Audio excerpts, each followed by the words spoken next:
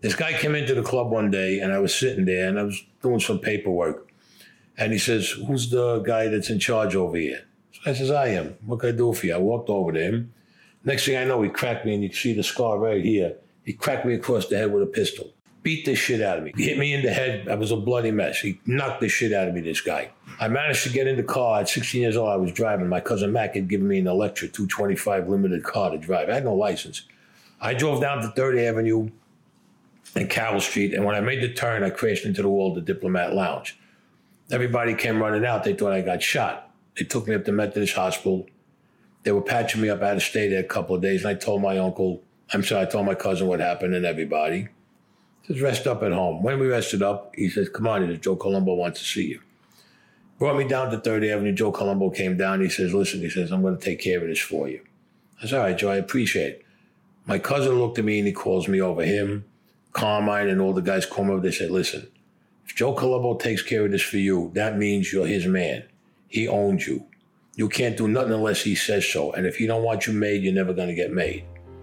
I said, "So what do I do?" He said, "But if you handle it yourself, that means you belong over here with us. You're one of us. You can get made. You can do what you want to do."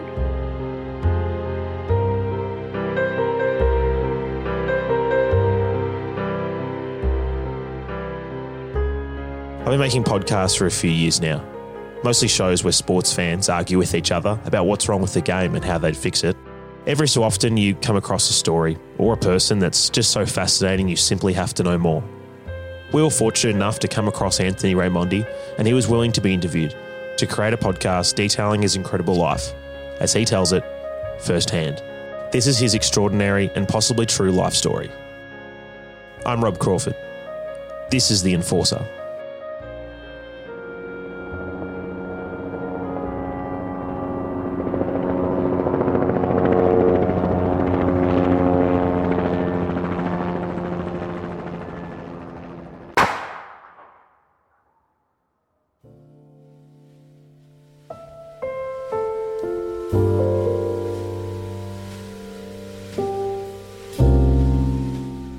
At first glance, Anthony Raimondi doesn't look like the kind of guy who has killed many men. He sits comfortably in a filler tracksuit, a thick handlebar mustache across his face, rings displayed on his fingers, and a pair of glasses to help his slowly deteriorating vision. If you walk past Anthony on the streets of New York, you might think he had a bit of swagger for someone of his age, but it's unlikely you'd think about him twice. Little would you know the crazy life that this man has lived. I was born in Brooklyn. I was born in Swedish Hospital on October 12th, 1953, to my mother Mary and my father Frank. And the day that I was born, my uncle Lucky Luciano came back into the United States. My uncle Ralph was there, Maya Lansky was there, Frank Costello, Anil Della Croce, Carmine Galenti, Carlo Gambino was there. All the guys were there because my both grandfathers were in what they called the Black Hand. My father's brothers were involved in the organized crime. My father, who I thought was a legitimate guy, but that's another story. I found out later on, my father was not that legitimate as I thought he was. And my cousin Hugh McIntosh, who at that time, when he started out, he's half Irish and half Italian. And he was the top enforcer to the Colombo family. And I was underneath him as I was coming up throughout the years. They groomed me underneath him. The only reason why they didn't make him is because he was half Irish. But he had all the power of a captain in the family, especially the way my cousin Mac was. And I have Uncle Danny Salenti also. You know, my whole family's been in organized crime since God knows when, since it started. The roots of the Black Hand can be traced back to the 1700s in Naples, and over hundreds of years spread throughout Italy. Decades of migration across to America would ensue, as the Italians brought with them their iconic food, drink, music, and clothing, to name just a few. Organised crime followed. By the 1900s, Black Hand operations were firmly established by Italian-American communities in the US. Nobody chooses where they are born, or who their parents are. So when you are born into one of the most high-profile crime families in American history, you don't really have a choice, do you?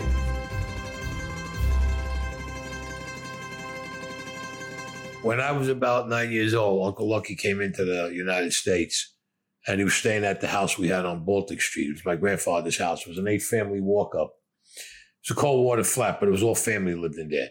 My Uncle Frank and my Aunt Palmer, my Uncle Jack, my Uncle Tom, my mother and father, my Uncle Frank, my Aunt Nanny. It was all family. Uncle Lucky used to come down, and he always took me with him. No matter where he went, I always went with him. If he went to a meeting, I went with him. If he went here, no matter where he went, I went with him. And he used to look at me and he used to say, "What do you want to be?" I said, "I want to be like you. I want to be like my uncles." One day I was watching the television, some cop show or whatever. And the first time I heard the term wise guy. And I didn't know, then I seen when they were talking about the mafia and everything. So again, Uncle Lucky, he always used to ask me, "What do you want to be?" I said, "I want to be a wise guy." So he says, "What?" He said, "Where'd you hear that?" I said, "On TV. So let me explain something to you." He says, I'm going to tell you what, we are gangsters. He says, "We're not wise guys. We're not made guys." He says, "We're not friends." He goes, "We're gangsters." He says, "You know what that means?" I says, "No." He says, "We do what the fuck we want to do. We have our own organization. We do what we want to do. They can call it anything they want. We are gangsters." In New York, the five families controlled the majority of organised crime.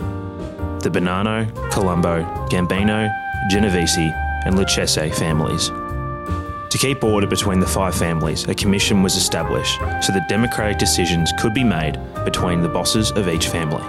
The man who founded the commission was Charles Lucky Luciano, boss of the now named Genovese family and uncle to Anthony, the enforcer. Charles Luciano is seen as the founder of the modern American mafia, and you don't get given the nickname Lucky for no reason.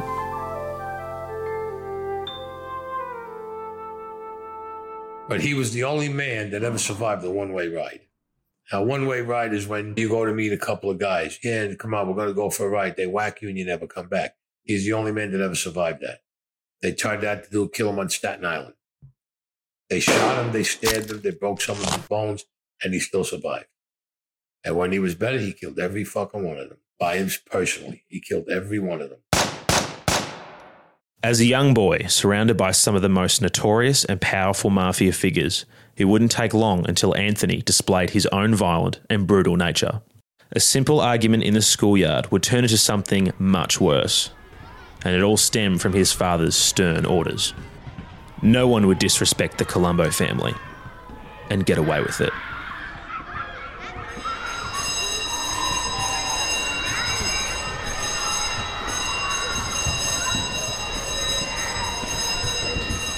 But I was went to St. Augustine Grammar School.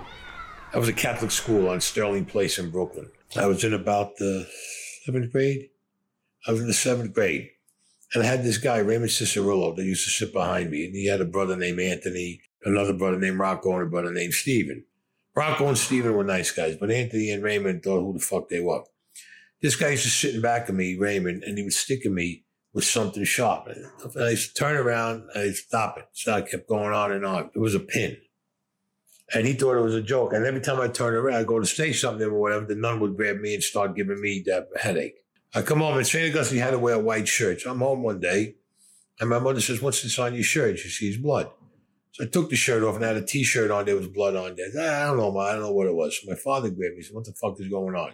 And he looked, "Pop, this guy, Raymond Cicerillo," he goes, "I know him." I said, "This is what he keeps doing me. He's sticking me with something's got to be a pin." He goes, "How long has this been going on?" "It's about 2 weeks. I keep telling him to stop, but every time I turn around, I go, Sister Ann Michelle, she grabs me, and I got to stand in the back of the classroom holding 40 pounds of books all fucking day long. Or she beats you in the palm of your hands with the steel ruler. I couldn't even pick up my hand. So my father turned around and he gave me a pocket knife, about this big. Then my father said, "Take this." I opened it up. He goes, "Next time he sticks you in the back, you turn around and stab him." He says, "Don't worry about getting in trouble." He goes, "Stab this cocksucker." All right, next day I'm in the classroom and I had the thing in my pocket. This guy, I said, "Stop it, stop it." I pulled it out and I put it in my hand this way. I said, "Raymond, stop it." I turned around like this and I stabbed him right in the fucking arm. Right in the fucking arm. Blood wet. I stabbed him in the arm, pulled fucking bloodshot all over the place. Sister Ann Michelle almost took 3 fucking heart attacks. And then they had the cops there and everything. Cops came, they had me there, and they got in touch with my father. My father came up. Next thing you know, I'm going home with my father. Cops were going to let her go because they were all on the take. All the cops were on the take. They were getting paid off. They were getting an envelope every week. You fuck with one of us, you don't get your envelope no more. What are they going to do? How are they going to pay all their bills then? Because these cops were extravagant. They bought Cadillacs, new houses. Back then, on a cop's salary, you weren't able to pay for all of this. But when you get an envelope, nice envelope every week to watch out for us and make sure, nothing happens, once that stops, you think they're gonna like it, especially the captain of the precinct or the inspector? Never happened. Make a long story short, we got word from the DA's office that they were going to press charges on me. That maybe Mr. Cirillo's family was going to press charges because I stabbed him. They didn't want to hear nothing that he was sticking me with the pin. Well, my cousin Mac heard about it too. And he didn't take it too lightly. And Maya heard about it. Next thing you know, like a day later, charges are dropped. We're not pressing no charges. We don't want no nothing. The principal of the school, Sister St. Hugh, her name was, says, "Oh, Anthony, you're coming back to school. Don't worry about it." And they stuck me back in the class with Sister Ann Michelle. I saw Uncle Frank Costello. I call him my uncle because he was older than me, but he was my grandfather's cousin. I says, "What happened?" I said, "All of a sudden, all this was dropped." He says, "Yeah." He says, "How did it all get dropped?" He says, "Well, Uncle Maya." He goes, "And me." He goes, "Your cousin Mac." We got together. A couple of guys went to the house to speak with Raymond's father and his mother. I says, "Yeah." He goes, "At first, they didn't want to listen." I said, "So how did you get them to listen?" He says, "Well, when Mac put the barrel of the gun down the husband's mouth, then they decided to listen." One of the other guys that was with my cousin Mac put the gun to the wife's head. He says, "You're going to do this, or you're not going to do nothing ever again." And they said, "Nope, there ain't no charges being pressed over here," and that was it. Anthony had learned a valuable lesson that day. His family could make things disappear. And, in some scenarios, they were above the law. Over the next few years, Anthony struggled at school. But where he was excelling was on the streets. An ordinary 12-year-old would be playing basketball or baseball with their friends. Anthony, he spent time with gangsters, learning the ways of the underworld. I was being brought down to the club by my cousin Mac, and I was introduced to all the other guys in the family that were there. I just hung out, did a little sweeping here and there, mop up the floor, the bathroom or whatever, and just they were giving me like a feel of the place, how it operates, who's what and who's who. You could pick it up right away. You knew when when Joe Colombo walked in, you knew this guy was the boss. Just by the way everybody went to him. And that's the first time I heard the words like lieutenant and captain and skipper and all that stuff was when I started going down there. By the age of 16, he was already managing a spot in town, making money for the family through various gambling and loan deals. But in this world, when you're making good money, someone else wants a slice of the pie. Well, I got a spot from Joe Colombo. He's put me in a place in Bay Ridge. It was called the Cadabra Club. It was right on 3rd Avenue between 85th and 86th. As you go in, they'll bring you the Shylock money, the numbers money, the horse money, the numbers money. He goes, you pick it up, bring it down to 3rd Avenue and Cal Street, or you bring it up to 5th Avenue every night. He goes, you get your end, and we turn everything over with all the slips. No problem. I was going good with it. Because he liked me, Joe, and I was doing the right thing at an early age. This guy came into the club one day, and I was sitting there, and I was doing some paperwork.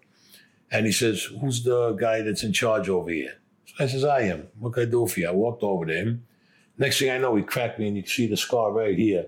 He cracked me across the head with a pistol. He hit me in the head. I was a bloody mess. He knocked the shit out of me, this guy. I managed to get in the car. At 16 years old, I was driving. My cousin Mac had given me an Electra 225 limited car to drive. I had no license. I drove down to 3rd Avenue and Carroll Street, and when I made the turn, I crashed into the wall of the Diplomat Lounge. Everybody came running out. They thought I got shot. With that, they put me in the hospital. They kept me there. My cousin Mac and them were coming up and seeing me. After about a week, they sent me home. My cousin says, rest up a couple more days. Says, nothing's going on. I was home maybe about 4 days. And he says, come on, I'm going to take you down to 3rd Avenue. He says, Joe wants to see you. It was Joe Colombo. It's all right. My cousin Mac picks me up, and we get in the car. We drive down to 3rd Avenue and Cal Street, where we went to Monty's restaurant. Joe Colombo's sitting in there. I walk in. Joe looks at me, gives me a hug, gives me a kiss. He's turning my head like this, looking at my face. Says, how you feel? I said, yeah, I'm feeling all right. He tells me, he says, listen, I'm going to take care of this thing with this Sally Burns. He says, don't worry about it. If I looked at him, I said, all right, Joe, I appreciate it. Yeah, I didn't think nothing of it when he said it. He says, I'll have it taken care of.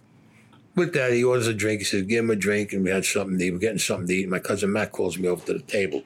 There was Mac, there was Allie Boyd, Jerry Lang, Scappy was there.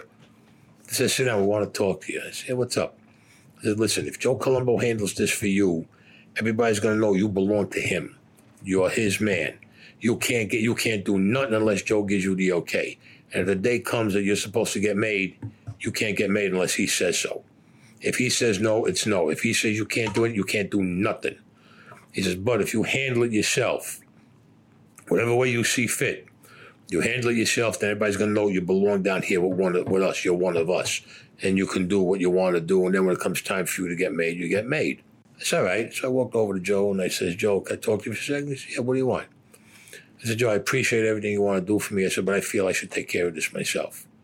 He looked at me, Joe Colombo. He says, you sure? I said, I'm positive. I got to take care of this myself. He got up. He hugged me, kissed me. He says, anything he wants, give him anything he wants. With that, I told my cousin, I'm going to go over and see Sally D. I got the bug in my head. I want to get a gun because this guy had a gun on him. Now, my friend Sally D, his family, and Joey D, they had a bar on Union Street and 3rd Avenue called the Union Street Bar. When you walked in, the ground level was a bar. You went downstairs, there was a basement. Then you had a sub-basement. The sub-basement was loaded with, you named the weapon, it was on the wall. This guy had fucking bazookas. He had machine guns, shotguns, everything. His whole family were all gun runners. They were all arms dealers. But they had Shylock businesses and everything, but their big thing was weapons. This guy could get you, if you gave him like a day or two, he'd get you a fucking jet. So I went down there and I seen Joey and I told Joey, he says, I heard what happened with you and this Sally Burns. I said, yeah. I said, Joey, I want to get a gun. I want to just make sure I have something with me. He said, come on, let's go down to the sub-base. We went down, gave me a Picho 380 Beretta from Italy. 13-shot clip magazine in there. He says, try shooting. That's right. He showed me what to do with the gun I got, and I started shooting. And he looks at me because he had targets down there. I hit the target like 12 out of 13 shots. I hit it dead center. He goes, you never shot a gun before? I says, no. He goes, you're telling me the truth? I said, Joey, you fucking know me since we were kids. We're babies together. I never shot this first time shooting a gun. He gives me a whole box of shells. He goes, go ahead, shoot your heart out. I says, go ahead. I hit the target and kill shots all over the chest and the head like it was nothing. He looked at me, and his uncle came in. And Sally comes in. And he says, you did? I said, yeah, I did all that. He goes, you never shot a gun. I said, Sally, I never shot a gun. You all know this. He says, gun's a gift. He says, take it. He says, you're natural to this. He says, you're total natural. So he gives me the gun and the box of shells. I got in the bag, and I'm walking over from Union Street to Carroll Street. My cousin Max says, we're going to drop you off. He says, all right. So I get in the car. He goes, what's in the bag? So I pulled out the Beretta. He gave me a crack in the fucking head. I dropped the gun. He goes, what are you, fucking nuts? He says, you ain't got a license to carry. He goes, what are you doing with a gun? I said, when I go to see this guy, Sally Burns, I said, I'm going to take her with me. Just, to scare him. That's what I thought I was going to do, scare him. He says, all right. That Friday night comes. I got all dressed up and everything. I got the Beretta loaded. And I knew what to do with the gun. I put it in the car. And I go down to 3rd Avenue to see everybody down on 3rd Avenue. My cousin says, what's going on? I said, I'm going to go down to Bay Ridge. I'm going to see this Sally Burns. He says, all right. Joe Colombo was there. Everybody was there. So I hop back in the car and I drive to 3rd Avenue and I park. I park like across the street from the club. As I'm walking across, I see Dookie. He was the bartender. He had a beard, long hair. And he goes, Auntie, what are you doing here? I said, I came to see Sally Burns. Why? He goes, get out of here. This guy's fucking crazy. He's going to kill you. He's been shaking down the place. He's robbing money out of the register. I said, don't worry about it. I talked to him. I said, I'm going to straighten this all out. Now I figure when I get in there, I'm going to talk to him. If he gets smart or whatever, I'm just going to pull the gun out and put it to his face just to scare him, and he would leave. I walk in. Now, when you walked into the place, there was a long bar, about 40 feet, the bar. And then it came to an L like this, to this left side, and there was a dance floor to the right. I'm walking down. I'm looking for him. I don't see him. I make the turn. There he is. He's with his back to me. And he's talking to this girl, Karen Scooz. I remember she came from my neighborhood. Beautiful blonde. She's standing up. And he's sitting down with his back to me. I seen her bend down. I heard her say, Anthony's behind you, because the music went down. This guy jumps up. You cocksucker, you motherfucker. What I tell you, your mother's going to have a close coffee for you. And he rips out his jacket. When he opened up his jacket, I already had the Beretta in my hand. And I seen that gun sticking in his waistband. He grabbed the gun like this. He grabbed it and started pulling it out of his waistband. I just raised my hand. I didn't think twice, but I just started firing. I hit the fucking clip in his head. Karen started screaming. I turned around. I walked the hell. Somebody in the club yelled, they're shooting, and the people were running out. I got back in the car. Drove down to 3rd Avenue. I stopped on Hamilton Avenue where the canal is. There's an area where you can put your car underneath the highway. I did that, and I took the gun apart, and I threw it all in the water, like my cousin taught me. You use a gun until you get rid of it. Take it apart, you get rid of it. Got rid of the gun, get back in the car, and I go back down to 3rd Avenue. I go into the Diplomat that we had on the corner of Carroll and 3rd, and Joe Blub, the bartender, says, where is everybody? Because they're down at Monty's. I walk down Monty's. Everybody's in there. So my cousin goes to me, he goes, what are you doing here? He goes, I thought you went to settle this thing with Sally Burns. I said, I did. He says, what happened? I said, I shot him. He says, what do you mean you shot? I said, I shot him. I said, I think I killed him. He says, what do you mean you think you killed him? I said, well, I emptied the whole clip into his head. He tried to pull a gun on me. With that, everybody looked at me like there's something, this guy just killed a guy and he walked in here. Joe Colombo sent little Vincent down to the place on Carroll Street, on 3rd Avenue between 85th and 86th, the Cadaver Club. Vincent walks in, whatever, comes back about an hour. Turns around, he tells Joe Colombo, he goes, the guy's dead. He goes, he doesn't have a fucking head. He says, if you looked at the body, you couldn't tell if it was a man or woman. There's no head. He says, so Joe Colombo looked and he tells everybody, look at this fucking kid. He's sitting there like calm as a cucumber. He just blew a fucking guy's brains out and he's sitting there. So he says to me, you all right? I said, yeah, I'm fine. He says, no, nothing bothers me. Why? He says, all right. He says, give him a drink. He said, this kid belongs to us. He said, he's definitely one of us. My cousin Matt came over, Allie Boy, Jerry. They said, you're definitely one of us. You belong over here with us. And that's how I got started. One of us. Anthony was now a mafia man. This was only just the beginning of his life as a gangster. But when the crimes get more serious, so do the repercussions. I'd gotten picked up in January of the following year for this deal with Sally Burns. And what happened, Abraham Gritz, who was my attorney at the time, he worked it out with the DA that I would get a year and a half for one, discharging a unlicensed firearm in the city limits and for carrying one because it was my first offense. So he made the deal, and I figured that'd be good. I'm going to go away. I'll do a year and a half. My cousin Mac and them were going away on the hijack, and I'd be home before them, and I could just start, pick up the business and keep everything going. He'd run it until he went away. Then I would pick it up when I came home. We piled into Jerry's car the next day. Jerry Lang had a big-ass the blue Lincoln Continental 4-door, thing like a fucking boat. And if we had propellers on this, we could take it across the ocean. Me, Mac, Scappy, Jerry Lang, Joe Colombo, we all piled in the car. And we're going down now to take the plea, and then I'll start my bit right there. Go. Just go and get it over with. We're driving down Atlantic Avenue. We turn on DeBoer Place to go to the lawyer's office. We're maybe 50, 60 feet in from the corner.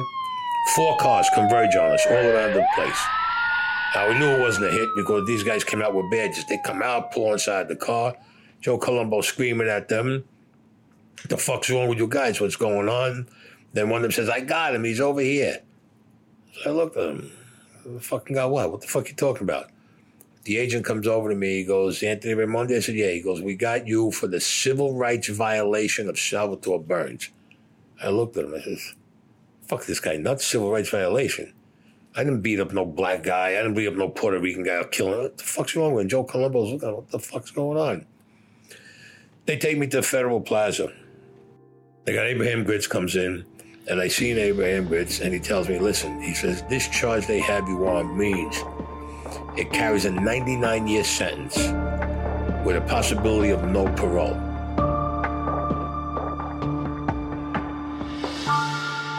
From seemingly untouchable to a charge with a 99-year prison sentence, the life of a gangster had caught up with Anthony very quickly.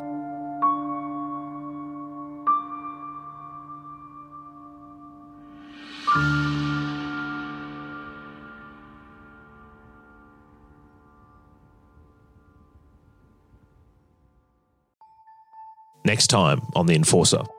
I got hit once, I got hit twice. So he says, block me. So I blocked him, and instinctively I hit him. Worst fucking mistake I ever made. Next thing I knew, I was on my fucking ass, and he had his foot on my throat over here. And I'm looking up at him, I'm saying to myself, this is a big fucking mistake.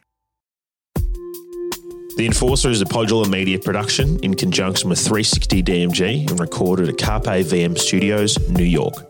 All music copyright is owned by Epidemic Sound.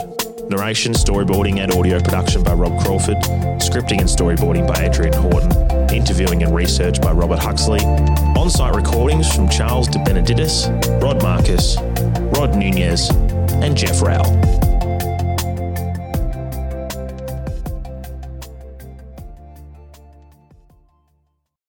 The Enforcer is based on When the Bullet Hits the Bone, the amazing and possibly true life story of the last Mafia enforcer.